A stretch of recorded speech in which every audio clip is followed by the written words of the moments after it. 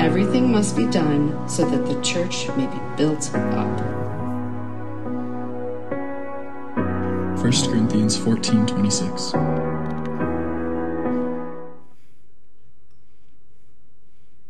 Oh, that is perfect. Maybe a little more, straighten just a little, just brief. Perfect. Thank you so much, Davina. That was amazing. Yes, give it up for Davina, our amazing production team. Well, good morning again, everyone. My name is Chandler Stevens. We are continuing this morning in a series on Corinthians, on the letters from the Apostle Paul to the church in Corinth. This morning, we find ourselves in 1 Corinthians 14. So if you have a Bible, take it out, open it up to 1 Corinthians 14. You can use the Bible app on your phone. If you need a Bible and you're in the room, we've got stacks of them behind the chairs there. You can go grab one and you can keep it. How good is that, huh? 1 Corinthians 14, and Paul is talking largely here about spiritual gifts. I wonder, when I say spiritual gifts, what you think of. I'm aware that in a room this size and with people joined online, there's very likely a large spectrum of experiences and beliefs on spiritual gifts. Maybe some people go, I don't know anything about spiritual gifts. Maybe some would say, I don't even think they exist or they're real. Others might go, I operate in spiritual gifts. I want to tell you a little bit about my faith journey because this has been a journey for me in this area. I grew up in this church. I've been going to this church, well, I'm almost 26 years old, but I've been going to this church for almost 27. And you're like, Chandler, your math is not very good. No, listen to this. My parents started bringing me to Allendale Wesleyan Church, now Lifestream, when I was not even born yet, in the womb. So as my body was being formed, so was my Wesleyan theology. How good was that? I was taking in all these messages and these amazing worship songs. And rumor has it that when my mom and dad went to the hospital to see if their firstborn would be a boy or a girl, the doctor said, you know, the results came back inconclusive, but I can tell you it's gonna be a Wesleyan. I'm pretty sure that my first words out of the womb were not mom or dad. I'm pretty sure they were entire sanctification, right? The words of John Wesley. But I'm a Wesleyan through and through, born and raised actually in this church. All jokes aside, I love this denomination. I love what God is doing through this movement of his church. I love what the Wesleyan Church is all about and how God is working in and through it. After high school then, I had planned to go to a Wesleyan university. I'd been accepted in, had almost a full ride scholarship, and so as you can imagine, I was shocked and confused when all of a sudden I felt this call from God, clearer than any call I've ever felt in my life, to go to Bible college in a Pentecostal megachurch that I'd never heard of really. I was shocked and blown away, and I thought, God, this can't be right. I've got my whole life planned out in this kind of Wesleyan track. What's going on? On top of that, Pentecostals? Aren't those weird people? Like, I'm thinking about Holy Spirit-filled, baptism of fire, speaking in tongues, waving flags, and don't they, handle snakes and stuff? I am not about snakes, God. I want nothing to do with that. Those Pentecostals, those are weird people. So I was shocked when I went to that church, and it wasn't weird at all. That church didn't feel weird. Actually, it felt like home. I found that those Pentecostal believers, man, they had a real relationship with Jesus. They radically loved their Savior, and they were passionate about him. They were encouraging and generous, and they had deep theological roots. And on top of that, they operated in spiritual gifts. But it wasn't weird. In fact, it built up the faith of everyone around them, including myself. That church didn't feel weird. It felt like home. And so I spent 4 out of the next 5 years of my life in this Pentecostal church through Bible college. I think often when we think about spiritual gifts, we can get weirded out, yeah? Maybe like I did before. I came, though, to love the words of one of the pastors at this church. Her name is Christine Kane. She kind of famously said, the Holy Spirit's not weird. People are weird. And if you know a weird person, you just said amen, maybe just in your mind. Holy Spirit's not weird. People are weird, right? So now I'm kind of this maybe denominational hybrid. I'm still a Wesleyan at the core, and I got this Pentecostal thing too. I'm like a Pentecostian or something. I don't know, a Wesley Costal. I'm some sort of a thing. So I tell you all of that to let you know that this morning, as we look at spiritual gifts in 1 Corinthians 14, that's kind of the lens through which I'm approaching this, of my theology and my experience. I believe beyond a shadow of a doubt that spiritual gifts still exist. I believe the words of Hebrews 13, our God is the same yesterday, today, and forever. I don't think the Holy Spirit has stopped working through his people yet. And yet, I want you to know, if you approach this through a different theological lens or set of experiences than I do, that's okay. Because spiritual gifts are not a salvation issue. The belief of the Wesleyan Church, and mine too, is that spiritual gifts, including speaking in tongues, they might be an evidence of faith in Jesus or salvation, but they're not the cause of it. In other words, you don't have to speak in tongues or prophesy or raise someone from the dead to be yeah, their faith is real. Praise God for that, right? I would be in trouble. But you don't have to agree with me completely. I believe that you can still take something away from this message. 3 days ago, a high school student texted me. I do high school ministry in this church. And he texted me, and the message basically read, hey, the other day, the YouVersion Bible app on my phone was opened up, not of my own doing, and I looked at it, and it was open to 1 Corinthians 14. This was 3 days ago. And he said, I read it through, and I read about speaking in tongues and prophecy and women speaking in church, and I just don't get it. I've been reading it for a week now, and I'm really confused. I've been praying about it, and I have no answers. Can you please help me? Again, that was 3 days ago. That was Friday. And I replied to him and said, are you aware that that's exactly what I'm preaching on this Sunday? I literally have 30 plus hours of study into that exact passage. And he replied and said, I had no idea. And I said, do you think that sounds like a coincidence? And this high school student said, no, I think that was God. And I said, good job. We're doing something right in our youth ministry here at Lifestream. All that to say, be expectant, because I believe not just that Holy Spirit still works, but I believe the Holy Spirit wants to work in this service in you. So, let's pray again as we begin this morning. God, I thank you so much that you are here. I thank you for your presence. Holy Spirit, I know that you want to work. Would you use me? Would you use my words? God, help this not to be just information. Help this to be transformation in Jesus' name. And everyone said, amen. Awesome. Well, if maybe this is your first time here, I want to give you a quick recap into the series on the Corinthians. Like we said, this is a letter from the Apostle Paul to the church in Corinth. Paul spent 1.5 years of his life planting this church, so he's familiar with these people. If I could describe the city of Corinth with 2 words, it would be influential and immoral. Think about the prosperity and the trade of Silicon Valley mixed with the immorality of Vegas, and you've got something like Corinth. This city is kind of a big deal, and this church is messed up. These Christians in this church that Paul planted, now that Paul's left, they're forming cliques around certain leaders and preachers. They're getting drunk off communion wine. They're taking each other to court and suing each other in front of non-believers. This is a mess. So Paul writes 1 Corinthians to correct some of the sin behavior in this church. Because who knows, you get that group of people together and a church service is probably not going to go super smoothly. Most of the problems that they're having revolve around the use of spiritual gifts.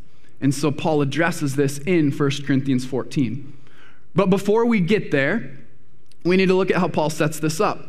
He sets this up in 1 Corinthians 12 and 13. In chapter 12, verse 1, Paul writes, now about the gifts of the Spirit, brothers and sisters, I do not want you to be uninformed. Skip to verse 7. Now to each one, the manifestation of the Spirit is given for the common good. In other words, he's saying the Holy Spirit works to build up everyone, the church. In 2 weeks, Pastor Jim is going to go on and he's going to dive more deeply into 1 Corinthians 12. So I'm not going to go into it, but I am going to write down the spiritual gifts that Paul lists. He says, I don't want you to be uninformed. And then he goes on to list. To one is given a word of wisdom. To another is given a word of knowledge. To another is given faith. To another is given the gift of healing. To another, miracles. To one, prophecy. To another is given speaking in tongues. To one is given discernment between spirits. And then another, the interpretation of tongues.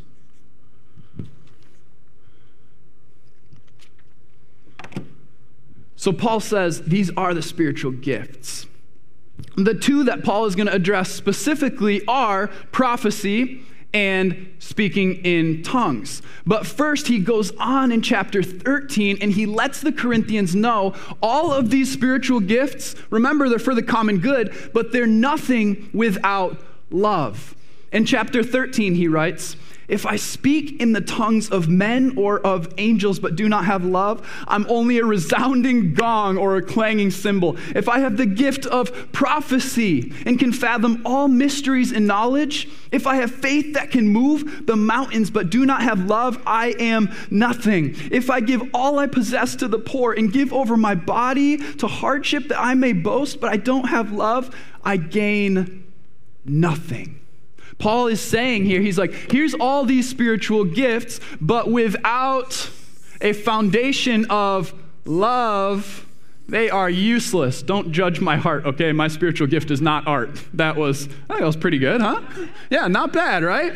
But he's saying these have to be based on a foundation of love. If they're not, they're actually annoying, like a clanging gong or a cymbal. This is not good. You see, the problem in the Corinthian church is not a lack of spiritual gifts. They've got that. What they've got is a lack of, somebody say it, love, right? And then it goes on in chapter 13. Paul says, love is patient, love is kind, it does not envy, it does not boast, it is not proud. You probably have heard those verses in a wedding format when someone's getting married. Those verses are great in that setting. But did you know that they were actually written in reference to the use of spiritual gifts? Next time you hear those in a wedding, keep that in mind. So this is the problem with the Corinthian church. They lack love. In other words, they have the spiritual gifts, but they're being selfish in their use of spiritual gifts. What was happening was that the Corinthians all wanted to be heard. If you would have walked in, it was like they wanted to show off how spiritual they were. So they were all speaking in tongues at the same time, yelling over each other, trying to be heard, prophesying and interrupting each other. There was no order. It was chaos. So Paul writes 1 Corinthians 14 largely as a call to order in the church. As you walked in or tuned into this live stream service this morning, you expected some order, right? You knew that this service was going to start at 9:30 a.m., and you know that it's going to end at 1 p.m. as soon as I'm done preaching. I'll do my best, guys. But you expected order. If you would have walked into the Church of Corinth's 9:30 service, it would have been chaos. You would have been like, who's preaching in this place? Man, everyone's yelling, and what language are they even speaking? This is insane. Like, if you were visiting that church shopping, you would have left there, you would have left a 1-star Google review and been like, I'm never going back to that church. That is absolute chaos. So Paul addresses it in 1 Corinthians 14. Turn there with me. And there's a lot to unpack here, so I'm going to kind of jump around verses. I encourage you to go and read the entirety of this on your own at home.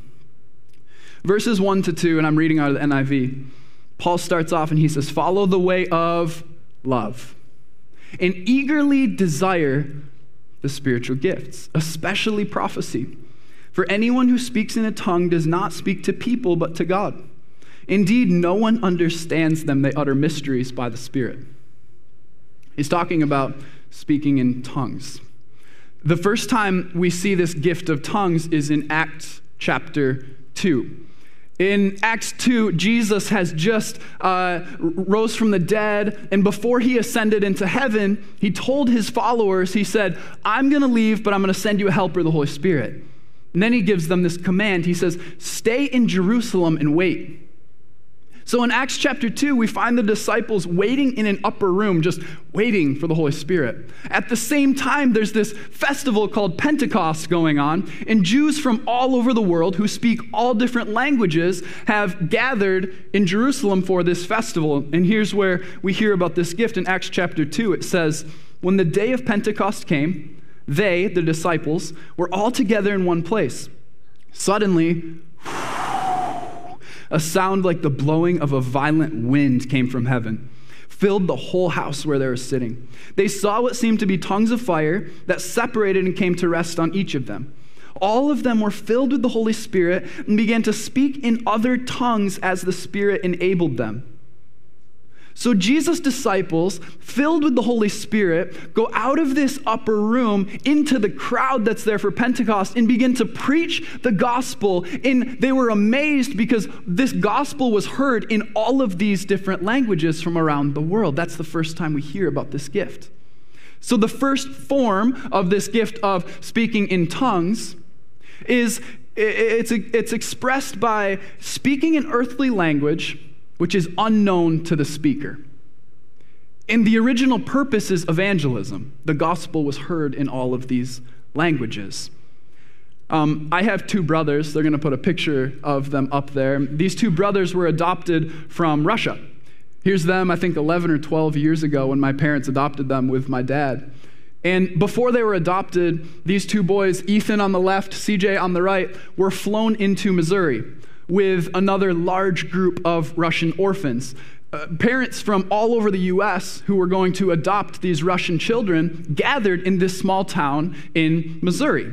And part of this plan for these orphans while they were there in Missouri for 10 days was that they would attend a VBS program.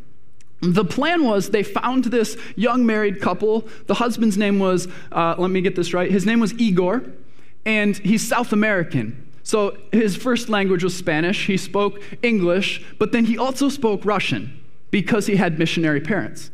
So the plan was that Igor would come in, and every day he would teach these Russian orphans, and he would give the message in this VBS setting. His wife is American, and she was going to lead the crafts and lead the games. And so they go about this routine for the VBS program, and on the last day, they invite in all of these prospective American parents. They had these Bibles that were actually in Russian that they were going to give to these Russian orphans, and they were going to extend the gospel message. They were going to end this VBS by giving a call to salvation, and Igor was going to preach the message. That day, shortly before that moment, Igor's wife, his American wife, who speaks no Russian, came up to him and said, I feel impressed deeply in my spirit by the Holy Spirit that I'm supposed to preach this message, not you. And so he went with it, and he said, okay, great. She didn't speak Russian, so he said, you speak the message, and I'll interpret and translate it to these kids. I said, great, sounds like a plan. So she begins preaching the message. He's interpreting. All the Russian orphans in this room, along with my parents and all these other parents, are gathered listening to this exchange. And then mid-sentence, as she's preaching in English, her words and syllables begin to change, and she begins to speak in fluent Russian. Everyone in this room, the Russian orphans, hear the gospel message in their own language. The Holy Spirit fell heavily in this room. My parents say that everyone just began to cry because they so deeply felt the presence of God. In that moment, not only did these Russian orphans hear the gospel in Russian, but many of them gave their lives to Christ. My mom walked up to this woman afterwards and said, that was amazing. I didn't know you spoke Russian. And she said, I don't. In fact, she cannot speak Russian anymore to this day. It was like a modern day reenactment of Pentecost. That's the first expression of speaking in tongues. The second then would be an expression of a language which is unknown to man, speaking a heavenly language. Paul, in that love chapter 13, writes, "If I speak in the tongues of men or of angels, but do not have love," and he goes on, the second would be of angels, heavenly language, right? Now, I don't really know what kind of speaking in tongues is happening in the Corinthian church in 1 Corinthians 14. Doesn't really matter. Here's what Paul is saying. No one understands you, right? He's saying when you speak in tongues, new people are walking into the church and they're going, these Christians are crazy. Like, no one can understand what you're saying. It's not beneficial to the church. So in verse 3 of chapter 14, he writes, "So the one who prophesies speaks to people for their strengthening, encouraging, and comfort. Anyone who speaks in a tongue edifies or builds up themselves." In other words, speaking in tongues is good for your own faith. But the one who prophesies edifies and builds up the church. He says, I would like every one of you to speak in tongues, but I'd rather have you prophesy. The one who prophesies is greater than the one who speaks in tongues unless someone interprets, so that the church may be edified. Now, brothers and sisters, if I come to you and speak in tongues, what good will I be to you? Unless I bring you some revelation or knowledge or prophecy or word of instruction. So he seems to be saying, hey, speaking in tongues is good, but in church, prophecy is better. So what's prophecy? A lot of this book, the Bible, is prophetic literature. You might think of prophecy and you might think of the Old Testament prophets. You might think of Elijah, or you might think of Jeremiah or Deborah, who brought the word of the Lord to the nation of Israel. Or maybe you think about prophecies about the future, a lot of which were fulfilled in the person of Jesus, and some are yet to come. But there's also individual prophecy. Sometimes God speaks to an individual and gives a word for someone else. And sometimes, like it seems in the Corinthian church, that's a warning. I remember in Bible college, we had this teacher named Margaret Stunt. And she became a bit of a legend because the story went, she was walking down the hall one day in between classes, and this young male student, college student, came walking across the hall, and she stopped and looked at him and said, "Stop watching pornography. You've been watching it on your own in secret. No one knows about it, but you need to stop in Jesus' name." And then in Margaret Stunt fashion, she said, "Love you, so does God," and continued walking on her way, right? Sometimes prophecies are a warning. And sometimes they're an encouragement about the future. Allison and I, probably 2017, 2018, we got a Sunday off of ministry. We didn't have to do anything in church. And so sometimes we like to visit other churches when that's the case. So we drove to this church about 30 or so minutes away. We'd never been here before. And I remember in this church, there were 3 blocks of seating. There were kind of 2 wings, and then there's this large section in the middle. There are probably 200, 250 people in this church. And so we kind of fly under the radar, get there about the time worship is about to start. We sit in the back middle of the church. Worship is great. And the MC comes out and he says, "Hey, we have the great privilege today of having a guest with us." He says, "We're going to hear the message from a guest prophet." And I thought, is that still a thing? Like, you can just be a prophet? Is that like on his business card? This is crazy. I didn't know what to expect. There's a guest prophet. And I remember it was like he had a message, he would preach, but then I distinctly remember he was preaching and then he stopped and he went, "There's a firefighter in this room, and God has a word for you. Would you stand up?" And sure enough, off to the side, this firefighter like kind of hesitantly stands up. And this man delivers this word to him. And I remember watching him just be deeply impacted. And then he sat back down and he just kept going on with his message. And then at another point of the service, he said, "If there's anyone in this room with a paper Bible, would you please stand up?" And me and Allison looked down, and to our dismay, we both had paper Bibles in our laps. And we're like, oh my word, what do we do? This is church. We can't lie. We have to stand up. But we thought, surely, like a lot of people brought their Bibles to church, right? If you brought your Bible to church, wave it around a second this morning. Oh my word, you guys are so much more spiritual than this church we were in. We stood up, and I kid you not, we were the only 2 people in this middle row. There were 3 other people in the whole church. And this guy starts going through and prophesying over each of the people in this church. He gets to me and Allison, and I remember, never met this man. He did not know that we were in Bible college together. He did not know about our dreams of doing ministry as a couple. He said, began to prophesy and speak over our future in ministry. And he said, you're going to take this word, and like the feeding of the 5,000, you're going to break it and feed it to the multitudes. We were so greatly encouraged in that moment.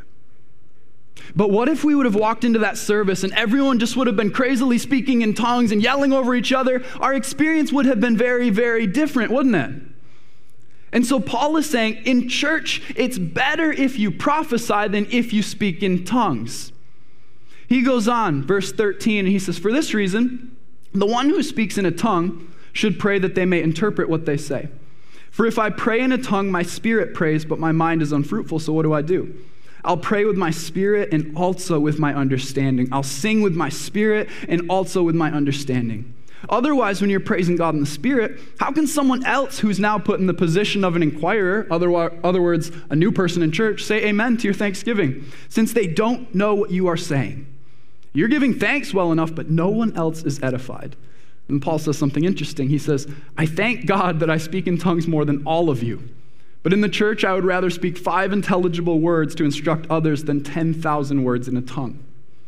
Go to verse 23. He says, so if the whole church comes together and everyone speaks in tongues, and inquirers or unbelievers come in, will they not say that you are out of your minds? But if an unbeliever or an inquirer comes in while everyone is prophesying, they're convicted of sin and brought under judgment by all, as the secrets of their heart are laid bare. So they will fall down and worship God, exclaiming, God is really among you. The thing about prophecy is that it builds up the body, even if it's convicting. So Paul has now educated them on these spiritual gifts. Now he's going to lay some ground rules. Because remember, this church is in chaos. He's saying, this is how this is going to work. He's planted this church, so he's got some authority to speak into it. He's going to address 3 groups of people who seem to be causing division in this church. The first is these people speaking in tongues. The second is these people prophesying who are interrupting each other. And the third is women speaking in church who are causing division. They're interrupting and asking questions. In verse 26, he writes, what then shall we say, brothers and sisters? When you come together, each of you has a hymn or a word of instruction, a revelation, a tongue, an interpretation. Get this. Everything must be done so that the church may be built up.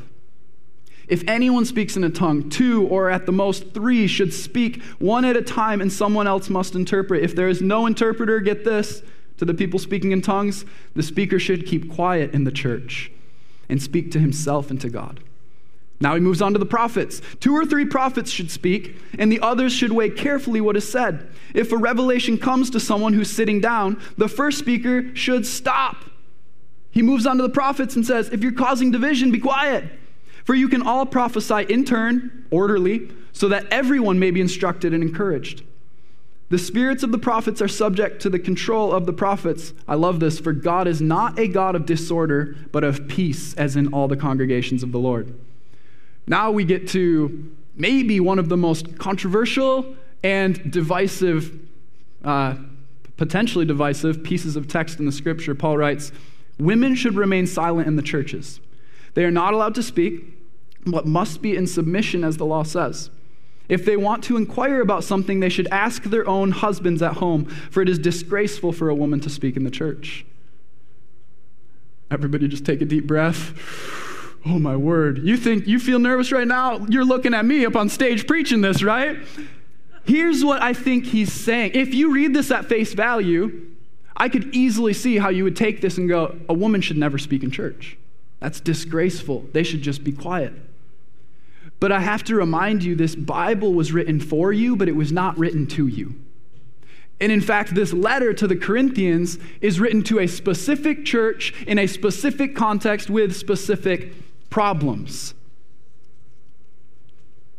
I don't think this can possibly be a universal mandate Paul is putting out that women should never speak in church. I don't think that can be what he means. Here's why. Literally 2 pages before in the text, chapter 11, he's addressing men and women in the Corinthian church, men and women, who are prophesying and praying. He assumes that that is what's happening. I think that to say that he's declaring this universal ban on women speaking is to say that he's contradicting himself in his own letter. On top of that, as you read a little further, he's addressing women, but he says, if you've got a question, you should ask your husbands. So he's addressing this specific group of married women, their wives. You see, what was happening in the culture was that women were not allowed to be educated. Although the men, the Jewish men, were given a formal religious education. So what it seems is happening is I'm up here preaching, and women all throughout the congregation are just standing up and going, hey, stop a minute, I have a question. And they're dividing the service, and Paul is saying, hey, just go home and ask your husbands who have had the education. They probably have the answer. It seems like he's saying this is not worth causing division in the church. We need order in the church because God is a God of order. If you take a step back and look even at a bigger picture of the context of the Bible, Paul, in another letter, I don't think he's saying women can't learn either, which that would have been a bit countercultural, right? He's just saying women should learn at home. Don't cause division in the church. In another letter, Paul says, he talks about this woman named Priscilla, and he calls her his co-worker in the gospel in Romans 16. He says, there's a church that meets in her house. He then talks about this woman named Junia in Romans 16, calls her an apostle in Christ. I think what's happening is Paul is going, hey, if you're speaking in tongues and causing division, be quiet in the church. Hey, if you're prophesying and causing division, be quiet in the church. Hey, if you're a woman in the Corinthian church and you're causing division, be quiet in the church. He's calling for order, and I think he learned this from Jesus. Jesus was kind of countercultural too, wasn't he? I remember Jesus going out of his way to go to a well in Samaria where there's a sinful woman, and he has conversations with her, a woman, has deep theological chats with her. I remember Jesus in a house with two women named Mary and Martha. Mary is sitting at Jesus' feet, learning from the greatest rabbi to ever exist. And Martha's preparing the food, and she says, Jesus, put Mary in her place. Tell her not to learn, but to come do the chores. And Jesus says, Martha, Mary has chosen what's better. Once Jesus rose from the dead, who are the first people he appeared to?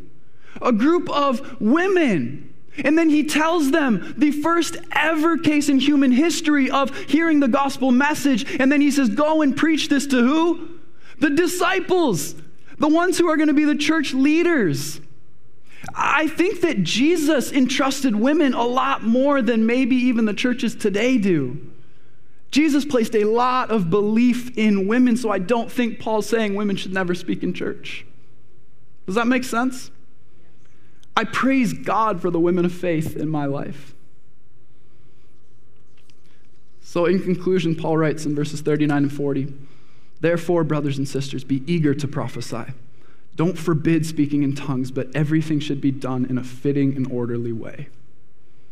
I don't think Paul's saying don't speak in tongues. I don't think he's saying don't prophesy. I don't think he's saying women don't speak in church. I think he's saying do it in love. Do it in an orderly way. In closing here, thank you, by the way, as I'm preaching, no one interrupted me. No one started just like speaking in tongues crazily over each other. No one interrupted me and started prophesying. Thank you for that. I believe that Lifestream Church is a church of great order. And God blesses that. And I'm believing for the Holy Spirit to break out in our church. I'm believing he'll impart spiritual gifts that will build up the body. My prayer for you is the same as Paul to the Corinthians, that you would eagerly desire the gifts of the Spirit. It's not weird. Finally, I think maybe what's the application here? Right? Obviously, no one's speaking in tongues. No one's yelling prophecy. I don't think we're selfish in our worship, at least at face value. Although, as I was preparing this, I just felt a warning that selfishness can still creep into our church, especially in America where we're so focused on consumerism. What do I mean? You get to church and all of the parking spaces close to the building are filled up. You have to park way in the back. God forbid you have to walk 60 seconds across the parking lot. This is awful. Oh my word. What if you were to get to church early, The parking spaces are open, but you leave them for someone else and you intentionally park at the back. In that 60-second walk, you pray over the people who are going to be in the church. Oh my word, worship just wasn't good this morning. Praise God, we're not worshiping you. We come here to worship God. It's not about you. The preaching, I just didn't get anything out of it. What if instead you spent your whole week praying, God, give me a word to encourage someone else in this church? Oh man, no one greeted me when I came in the door. What if you came early and stayed late and greeted everyone in your row? Made sure that they felt welcome. This may not be super relevant in that we're all speaking in tongues and prophesying over each other, but guys, selfishness can still creep into our church. Let's not let that happen. Amen. Amen. Would you stand up with me? I just want to close in prayer. And maybe if you've never met Jesus before, maybe today's your day. If so, I'd encourage you to speak with someone. Get alone and pray and ask that God, Jesus would come into your heart. Ask him to forgive you of your sins and then tell someone about it. Would you close your eyes? I want to pray over this service. Oh, Holy Spirit, I thank you for your presence. I thank you for the way that you work in and through individuals and the way that you work in and through your church. God, we, Lifestream Church, want to be used by you. I thank you for the incredible work that you've done through this body, through the centuries, God. This community of faith has been a staple, God, taking ground for you for years. Holy Spirit, we want to see more of you. In our personal lives, would you move? God, we don't want to wait until heaven to see if our faith is real. God, we want you to move in and through us today and this week. Holy Spirit, would you work through this church body that we may reach more and more people for you? In Jesus' mighty name. And everyone said, amen, amen.